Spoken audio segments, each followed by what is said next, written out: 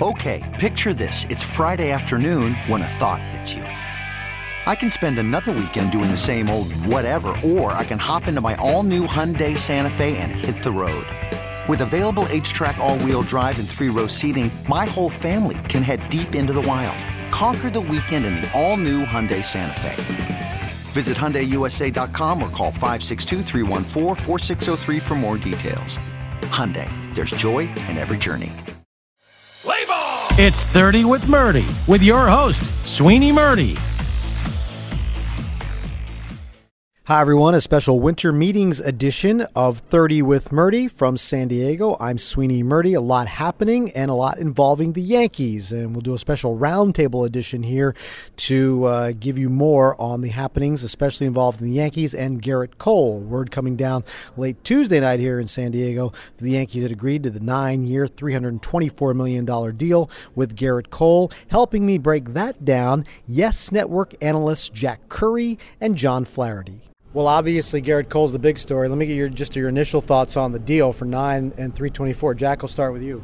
Massive deal, Sweeney, a memorable day in Yankee history. They prioritized Cole. That was their number one target. And then they were aggressive, persistent, went to his doorstep and said, we want you as a Yankee. And I think they overwhelmed him. And I think that they made sure that they were going to be able to conclude this deal, get this guy in-house, and now you look at that rotation, I think it's the best rotation in baseball. John, when you drop a bag full of money on a guy's front lawn, it makes a statement, but the Yankees seem to go a little bit extra just to make sure that they that Gerrit knew how much they wanted him, and they kind of played to his senses by bringing Andy Pettitte into the meeting and say, hey, do you remember your boyhood idol? Here he is. You know what, Sweeney, we've been talking for years about how disciplined the Yankee organization is when they're making decisions on free agents. You think back last year to Corbin, right, and they didn't want to go the extra mile for that. And I applaud the Steinbrenner family this time around. They said, this is the guy that we have to bring in here. We have to overwhelm him. They not only did it with the years and the money, they did it bringing in Andy Pettitte. They brought the pitching coach out to go through all the analytics and how maybe Cole can get even better. So I just think the commitment was we're not going to be disciplined on this one. We're going to do whatever it takes to get it done. So the Yankees didn't pass this time. Some would use that word. I would not. I would never use that. 9 years is a long time. Do you care? Not right away. I, as an ex-catcher and an analyst, am interested to see how he makes a transition to being an older pitcher, right? We've seen it with Andy Pettitte. We've seen it with CC Sabathia, Mike Mussina. So I don't worry about that. I think Gerrit Cole takes care of himself physically. I think he'll be able to kind of figure out a pitch mix that's going to work for him, probably when the velocity diminishes a little bit. Mike Mussina was a guy who was throwing 86 miles an hour at the end, and he won 20 games because he's smart, he figured it out, and he's a competitor. 4 or 5 good years, I think you'd call it a success. But again, 9's a long time. There's going to come a point in time where the Yankees are going to look at the contract, Jack, and say it's keeping us from doing something. Our buddy Tyler Kepner in the New York Times had a great statistical nugget today. In addition to Cole, there have been 10 other pitchers who have signed contracts of $150 million or more. If you go and look at each one of those contracts, you wouldn't call any of them unsuccessful, including David Price. And I know they're trying to trade him right now. They won a World Series, and that's the end result. And I think that's going to be the end result with Cole. We don't know what years 7, 8, and 9 are going to look like. We're talking right now about year 1, and there's a ton of excitement. I think this guy is a workhorse. I think he's going to keep himself fit. Like John, I am curious to see what happens when 98 is maybe 94 several years from now. But I think the Yankees had to have this guy. Paxton and Tanaka are free agents after next year. There are no Gerrit Coles on the free agent market looming. Go get the guy. That's what they did. New York isn't for everyone, John, but all the signals we're getting is that this guy's going to embrace this the way CC Sabathia did, the way Mike Mussina did, and maybe be able to put aside distractions and perform to the level people expect him to perform. Yeah, you don't know what it's like to play at Yankee Stadium in front of those fans until you get out there and do it. But this is a personality that I don't think we're worried about that. Is there going to be a transition? Of course. There is for every player. Sometimes the expectations are actually too high, right? We signed this guy for this money. Yankee fans are going to expect him to win 20-plus games and not lose a game. That's not going to happen. So there's going to be a transition period, but from all accounts and everything we've heard about this guy, it's not a concern. concerned. Wait, he didn't lose last year. From May on, right? Yeah. He did not have a start that he lost. He's got to do that all over again. That's what $36 million is about. I put a little sarcasm hashtag in there. When he gives up a run in the first inning on opening day, it's all over, right? Right. There'll be an outcry that they overpaid this guy. But, I mean, this is fun stuff to cover for all of us. It's fun for Yankee fans, but I mentioned this on one of our shows, Sweeney, and you know this. George Steinbrenner sought out stars. He wanted his team to be filled with stars. So this is a George Steinbrenner-esque move as far as I'm concerned. John mentioned how disciplined the Yankees have been as an organization. In this moment, this feels like a move that George Steinbrenner would have absolutely applauded. I've always thought there's a moment, I make the young Frankenstein analogy where Hal Steinbrenner wakes up and recognizes what his last name is and what his ultimate destiny is to fulfill it, just like Gene Wilder in Young Frankenstein. And he's screaming from a rooftop right now, yelling out his last name because he did what every Yankee fan really expected him to do at some point. And $324 million, as you said, that's, of course you're going to make a decision, and money is going to be the reason why. But in a conversation I had with Scott Boras last night, he gave Hal Steinbrenner a ton of praise. He said he had 5 conversations with him. There was a lot of back and forth, obviously, with the rest of the Yankee contingent, Brian Cashman, the leader amongst them. But this is a bold move. I think it's a smart move, and I think it makes the Yankees the favorites to win it in 2020. John, you're Garrett Cole. You walk into spring training, the first year of a 9-year deal with this big paycheck. How do you live up to this? Wow, you can't think about that, right? I mean, I think the biggest thing for every teammate when you walk into a new clubhouse is you want to fit in right away. And, this is going to be fun for us when we see him walk into that clubhouse. Is he going to be a big personality in the clubhouse? Is he going to be a guy that's a little more low-key and just wants to fit in for a little bit and then find his groove? When you're a new player with a new group and you have all these expectations, it's going to be a lot of attention. I think he probably wants to deflect some of that and just get into the routine of being a New York Yankee. It's not going to be that easy for him. If I'd told you a year ago that Madison Bumgarner would be the Yankees' prize this winter, I think you would have said, wow, that's great.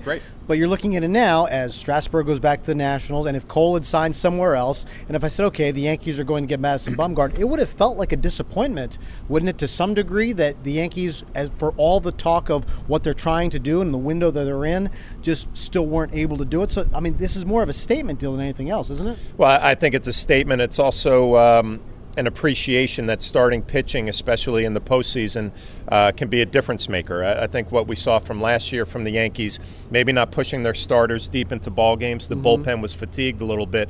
Now with Garrett Cole coming in here, and you think about a 5 or 7 game series, and he's going to get the ball a couple of times, 2, maybe 3. Boy, that takes a lot of pressure off of your bullpen, and it enables Aaron Boone to kind of not overexpose a bullpen in a playoff series. And what I love about this as well, the Houston Astros aren't the Houston Astros anymore, right?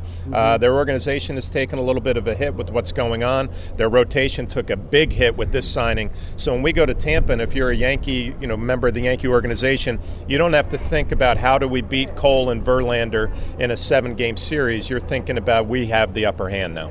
One of the trickle-down effects, Jack, to me about the bullpen is that Chad Green probably doesn't have to be used as an opener multiple times, and it changes the way Aaron Boone can deploy him and maybe look at him as the multi-inning weapon in that 6th, 7th inning role that they really envisioned and liked him a couple of years ago in. Maybe he can go back to that. That's a great point, Sweeney, and I think when you look at Cole at the top of that rotation, he's a workhorse. Let's go back to the postseason. The Yankees were trying to piece together games. Maybe if you get 4 innings out of the starter, then go to the bullpen. That, to me, is not going to happen with Garrett Cole. This guy is a 250-inning-a-year type pitcher. You're not taking him out after 5 1/3 innings. You're leaving him in there to be the guy to guide you the rest of the way. And I think that's a fantastic point that you brought up about Green and the way that you can now use him 2 or 3 times a week, not always worrying about just having him as that opener.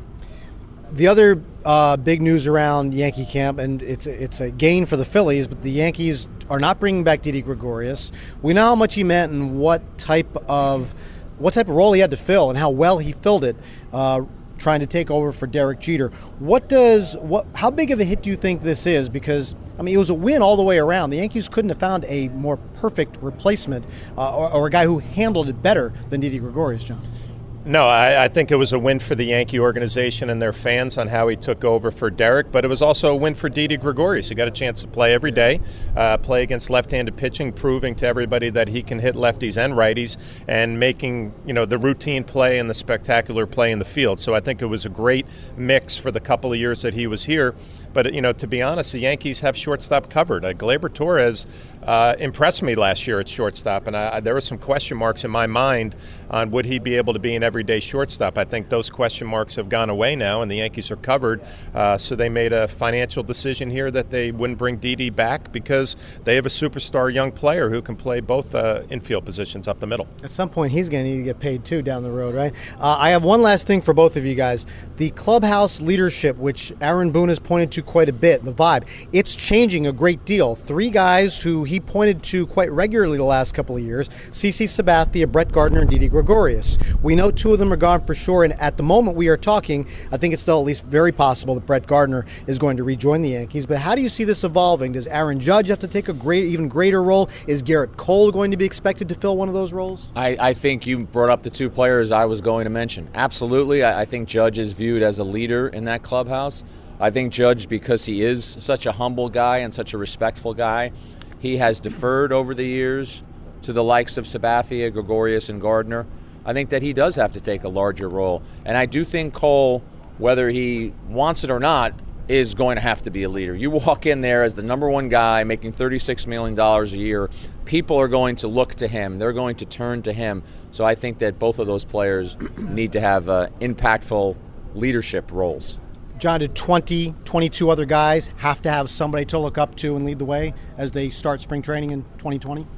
You don't have to. It just happens naturally, Sweeney. And a guy like Aaron Judge, and I agree with everything Jack said, he doesn't have to change, right? Just go about your business the way you've gone about your business, and everybody looks up to it, they respect it, and they pay attention. I think in Garrett Cole's case, he needs to be the leader of that pitching staff, not only with what he does out on the mound, but kind of the example that he sets for everybody else. This is how I prepare in between my starts, and you need to follow my lead.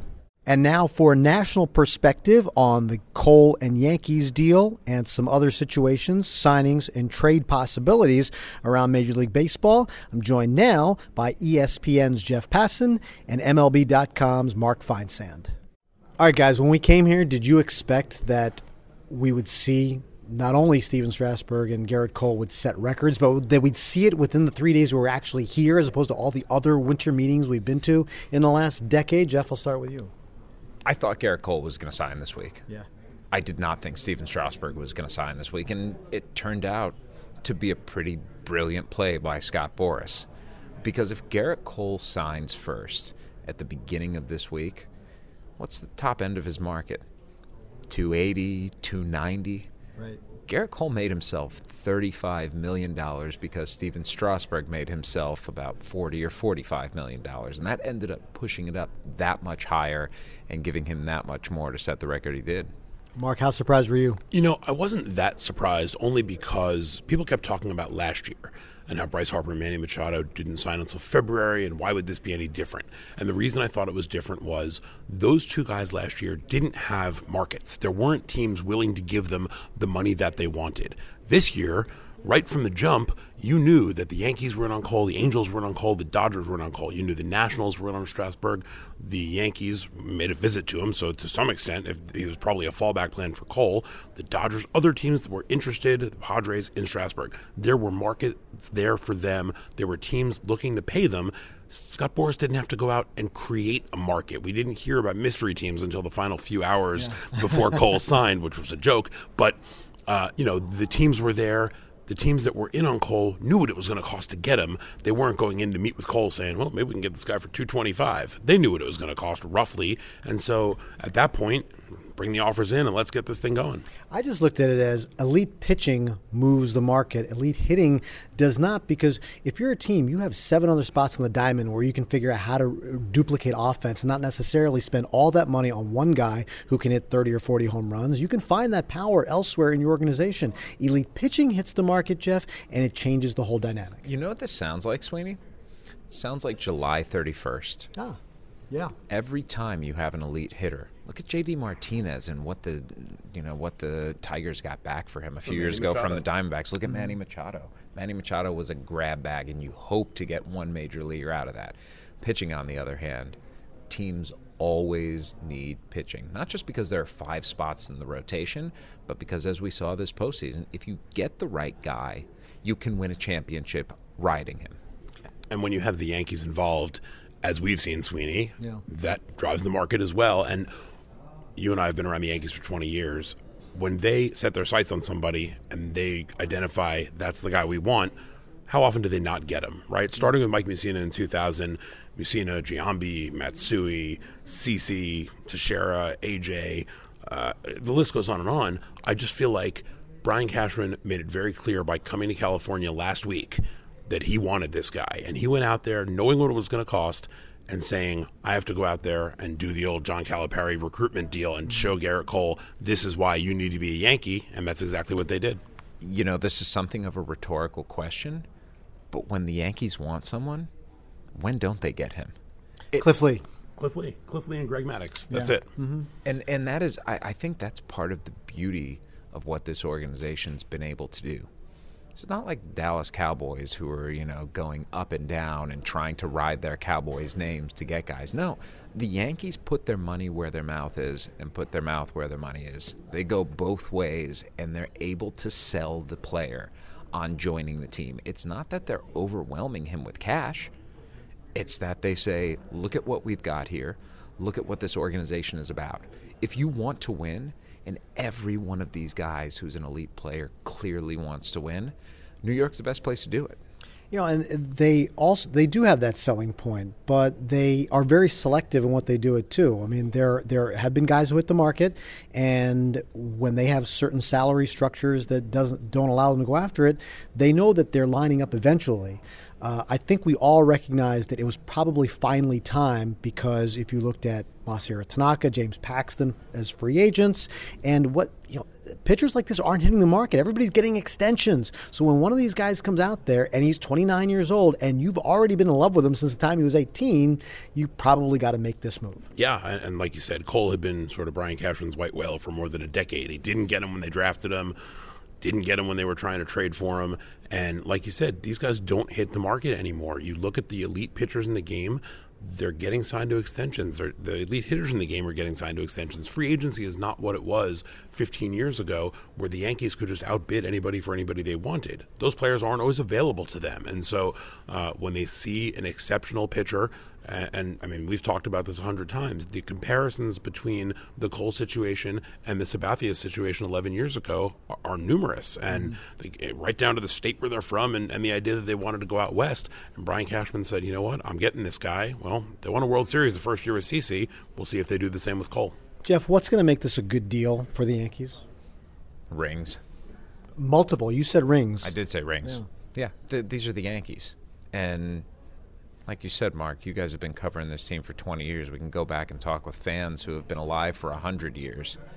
Nothing moves the needle like a ring, and nothing makes a dynasty like multiple rings. And I think this is the sort of team that they've put together right now that can be dynastic. Now, it's easy to say that because I certainly would have said that about the Chicago Cubs 3 years ago. And now they're probably going to trade Chris Bryant, who was the centerpiece of that team, the guy who they thought was going to be around for 20 years. So, it's fickle because it's baseball. But I think anything short of multiple rings over the course of Garrett Cole's contract would be a disappointment. It's funny, you look back to the Sabathia year when they signed Sabathia and Burnett and Teixeira. They missed the playoffs in 2008. It was the first time in 15 years they had missed the playoffs.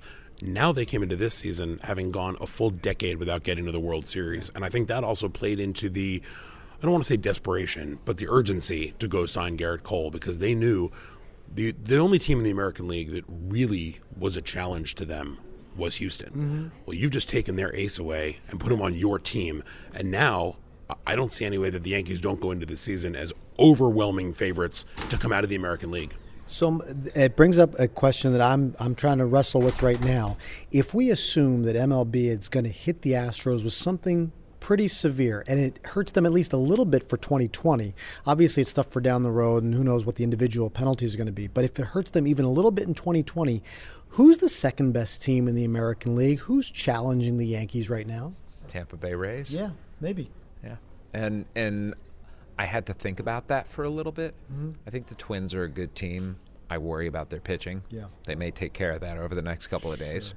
I really like the Oakland A's. Because let's remember, the A's won more than 95 games last season without Jesus Luzardo there, except for a month, without A.J. Puck, and without Sean Manaea for almost the entirety of the season. So those could be their three best starters coming into the year. And the left side of the infield of Matt Chapman and Marcus Semien. If you do not know who they are, watch an A's game this year, and you will grow to appreciate the greatness that both of them embody. I think the Rays are the answer. I think we need to say, let's address this question February 15th, because like Jeff said, the Twins are certainly active in trying to improve that pitching. If the Twins were to sign Madison Bumgarner, I might have to readdress whether I think the Rays are number 2 or Twins are number 2. But I think the issue is, no matter which one of those teams is a number 2, I think it's a distant number 2.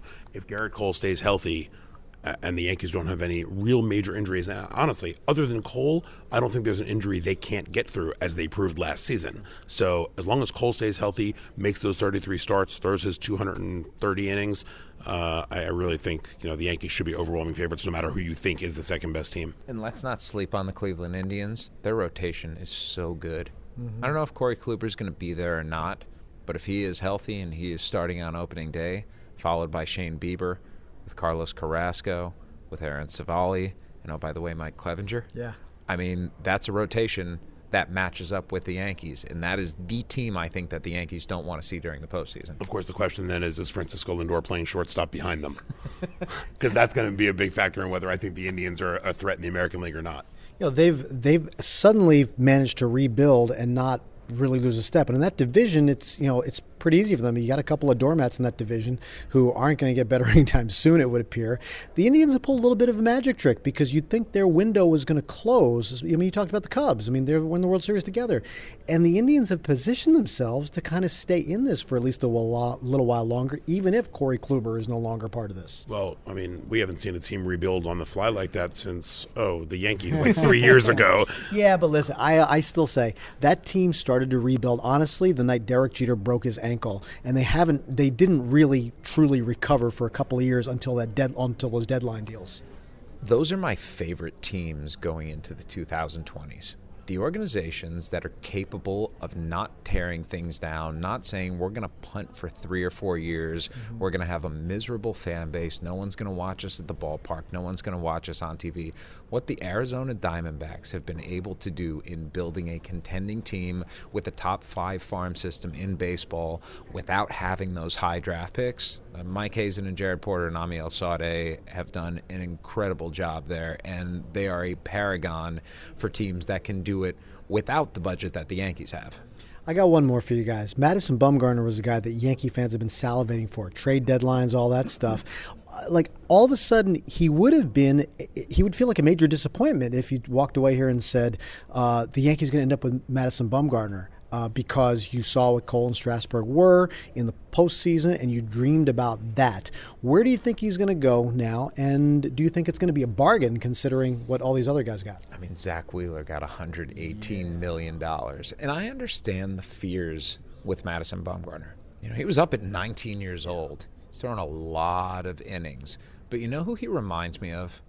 Guy who signed here 5 years ago, up before these winter meetings, the last 9-figure contract to sign in a winter meetings, John Lester. And John Lester's contract, 6 years and $155 million, has turned out incredibly well for the Chicago Cubs. And I'm not saying Bumgarner's going to get, 75% of that max, but I think he's the same type of guy, someone who has not lost a lot of his velocity, someone who has exquisite command of his pitches and who relies on the fastball and the cutter like John Lester. And not to mention a guy who is obviously playoff tested, and you throw him into a race and he's not going to wilt. I think Bumgarner would have been a huge disappointment for Yankee fans because they had set their sights on Garrett Cole, and they'd been thinking about Garrett Cole for a decade.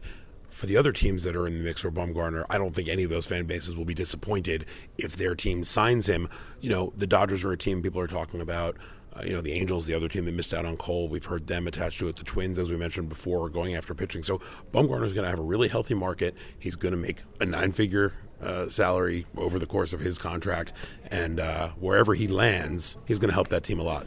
I lied. I do have one more for you guys. Which trade opportunity do you think is going to, get heightened? Maybe not this week, but is going to kind of light up this winter. We talked about Bryant, Mookie Betts, Lindor. Those are the big names that people throw out there. Do you think any of these are going to impact this winter before we get to spring training? Let's go with Mark first, because I have two in mind, and I'm going to take the one that he doesn't. Okay. Well, I know one of them you're going to say. I'll leave that for you. I'm going to say that Boston's going to make a huge trade, but it's not going to be Mookie Betts. I think David Price is the guy they trade to get rid of some payroll. They've got a bunch of teams interested already. I think trading Price would be a smaller shock to the system for the Boston fan base, especially after the Yankees have traded Garrett Cole. The Yankees have signed Garrett Cole, and all of a sudden you trade Mookie Betts. Red Sox fans would be up in arms. Chaim Bloom would be chased out of town, before he moved into his new house. So I think David Price, of the guys you mentioned, I think Bryant is the one who has the most chance to get traded. But nothing is going to happen until they figure out that grievance situation, because if he's got 1 year or 2 years of control, that's a big difference on the return, no question. I was thinking Price and Bryant, but I think you're thinking that I was thinking Nolan Arenado. I was. Yeah. And Nolan Arenado is in a really interesting situation. It hasn't even been a year since he signed a 7-year, $234 million extension on top of the $26 million he was owed.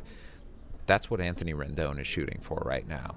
So you can pay Rendon that, but if a team loses out on Rendon, all of a sudden you potentially have someone in Arenado who is every bit as good as him, hasn't ever played a season in which he's not won a Gold Glove, hits 40 home runs, drives in 100 runs every year. He's a grinder. He's a baseball rat.